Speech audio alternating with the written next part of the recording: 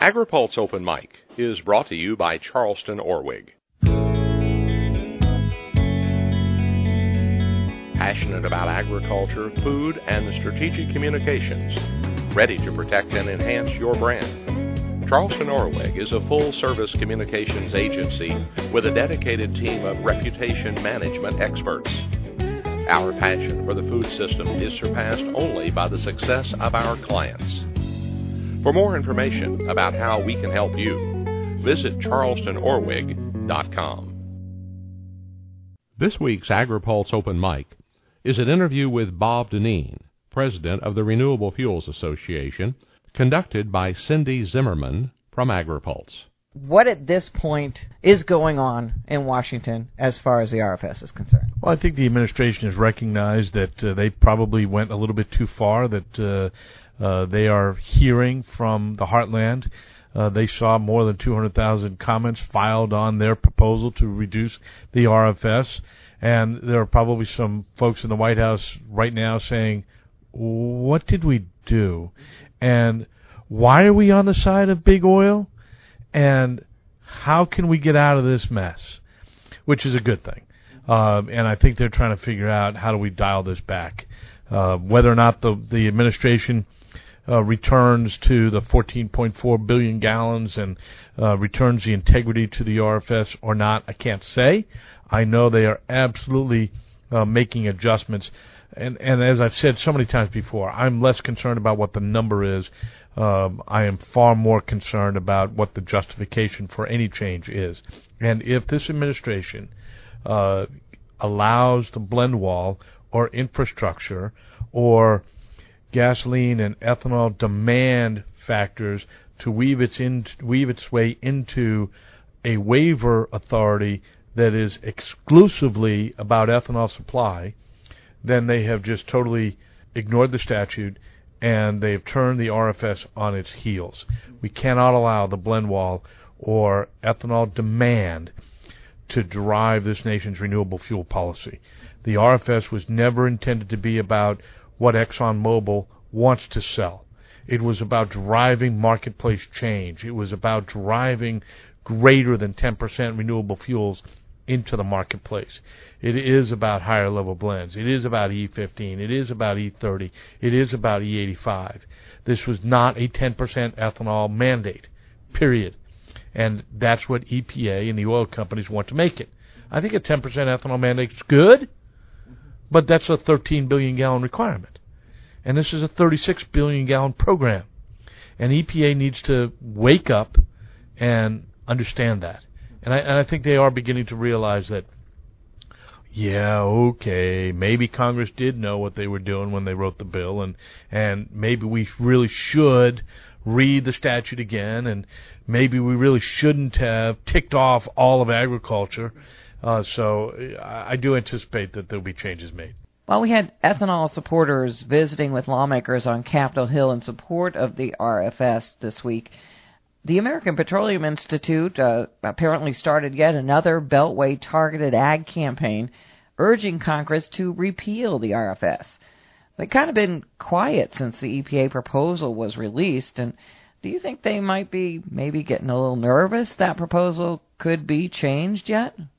I don't think the American Petroleum Institute would be spending gobs of money on ads intended to reignite a legislative effort in the Congress if they were confident that they had secured victory through the administration.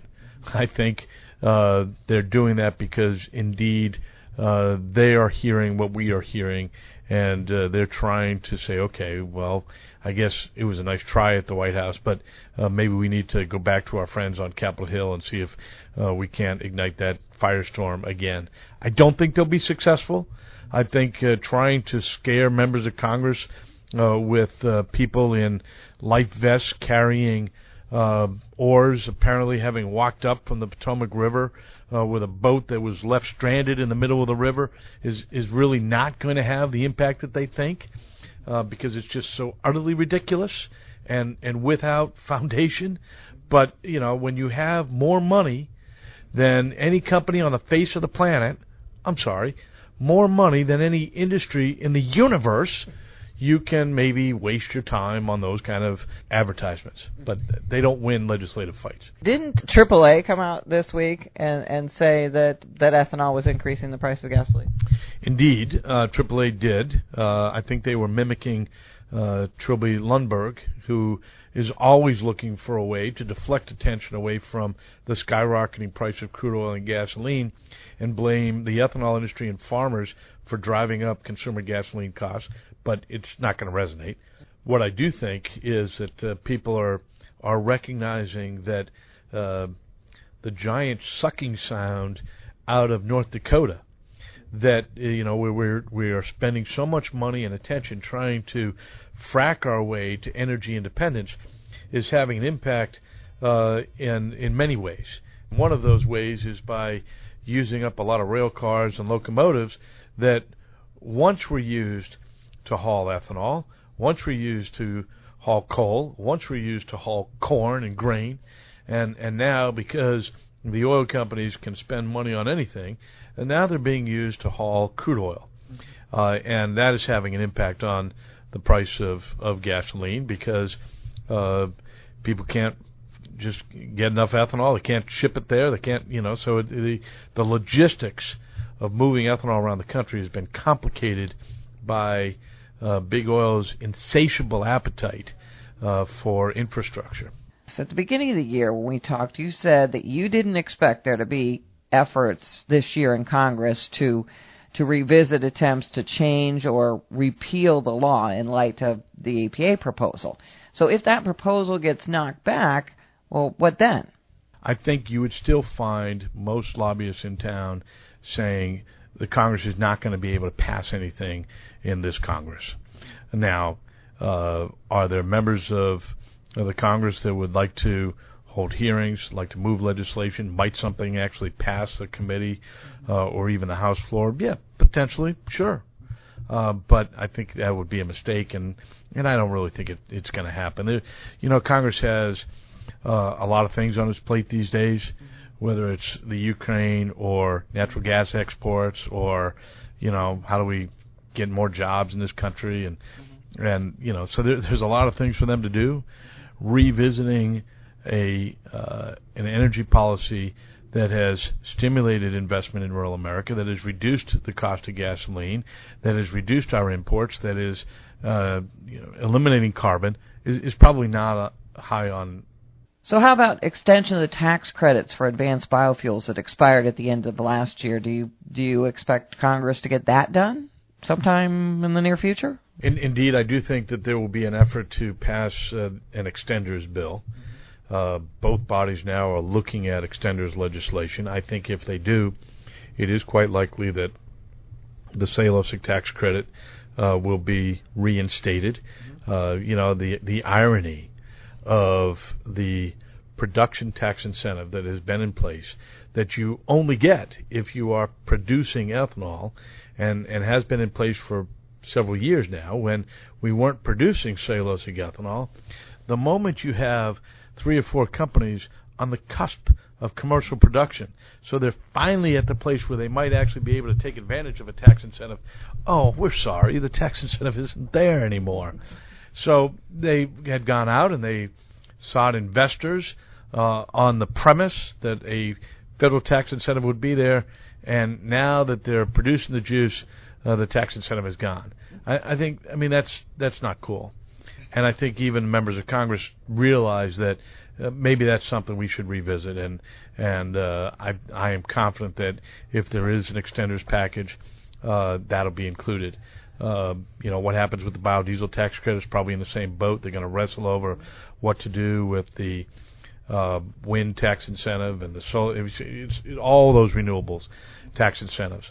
And there are members of Congress that think we ought to do away with all of those renewable things. Ironically, while leaving in place all the petroleum tax incentives that they say they don't get, but they fight awful hard to keep. I think it probably happens later in the congressional session. I don't think it's something that happens in the next month or two, but come September, October, before the elections, I think you'll see a tax extenders bill. Well, Secretary Vilsack, who's obviously a strong supporter of biofuels. When he spoke at Commodity Classic and to ethanol groups like ACE and Growth Energy, has talked about ways that USDA is going to continue to help grow ethanol production in higher blends. And two ways in particular, by promoting exports to Japan, China, and India, and also by finding other programs to help increase infrastructure like blender pumps, since the new Farm Bill took away the program that had been used for that purpose. But what do you think about his ideas and how they could help, especially if the RFS does get cut? Well, first of all, you say he's a strong supporter. There has never, ever been a more effective, articulate advocate for value-added agriculture, including ethanol, than Tom Vilsack. He understands it. When he was governor of Iowa and he saw the industry growing, he saw firsthand what an ethanol plant meant to a rural community. And so he has been committed to that throughout his entire career, but certainly as Secretary of Agriculture, he's been phenomenal. And because he is so committed, he is going to look for ways to make sure that we continue to encourage investment in infrastructure for higher level blends. He did carve out a program over the last several years that helped us get more blender pumps out there. And the real irony of EPA saying, oh, well, we've got to roll back the RFS because of a lack of infrastructure, and at the same time, a program to encourage that infrastructure, the Congress is rolling back. Maybe these two ought to talk to one another. But I think he is indeed committed to making sure that USDA is helping address some of that absurdity and getting more infrastructure out there. And the other irony is, while this country is trying to figure out ways to limit ethanol use, other countries around the globe are recognizing how important ethanol is, and the export opportunities for ethanol are critical to our continued economic success as an industry, but also critical to growing the biofuels industry around the world. So, we are working with USDA, with the Department of Commerce, with U.S. Grains Council and Growth Energy to try to put a program together that will take advantage of some of those opportunities. The USDA already had a trade mission established for China. He's now added ethanol as a component of that. We're sending people over there. For the first time in December, we cracked the door a little bit, and we got some ethanol exported to China, and that opened some eyes, and hopefully would be able to get a lot more. India and Japan are obviously other opportunities, but there'll be other places. Mexico. We still think we'll be able to export more to Europe, even though they're saying no 1,000 times no. The marketplace is saying, well, you really still can't compete, and the U.S. ethanol is the lowest cost liquid transportation fuel on the planet. So there are actually people in Europe that are looking to import U.S. produced ethanol as well. Brazil. We're going to be sending a lot more to Brazil because they're having issues with their sugar crop. So we think that while we only exported, I say only, it was still 700 million gallons in 2013, we're looking to double that in 2014. We think it could be the single largest year ever in terms of ethanol exports. And if EPA wants to tell us, no, we can't let you blend any more than ExxonMobil tells us we can, then fine, we'll find other markets. Americans from all walks of life have recognized that diversifying our energy supply, providing rural economic opportunities through value-added agriculture and opportunities like ethanol is real important. It's not an accident that more than 200,000 comments were filed on this rule. This rule affects lots of people, and lots of people want the administration to reverse itself and to restore the integrity of the single best energy, environmental, rural economic, consumer-oriented program that we've had in a generation. I'm Cindy Zimmerman. AgriPulse Open Mic has been brought to you by Charleston Orwig. Find out what we can do for you. Go to charlestonorwig.com.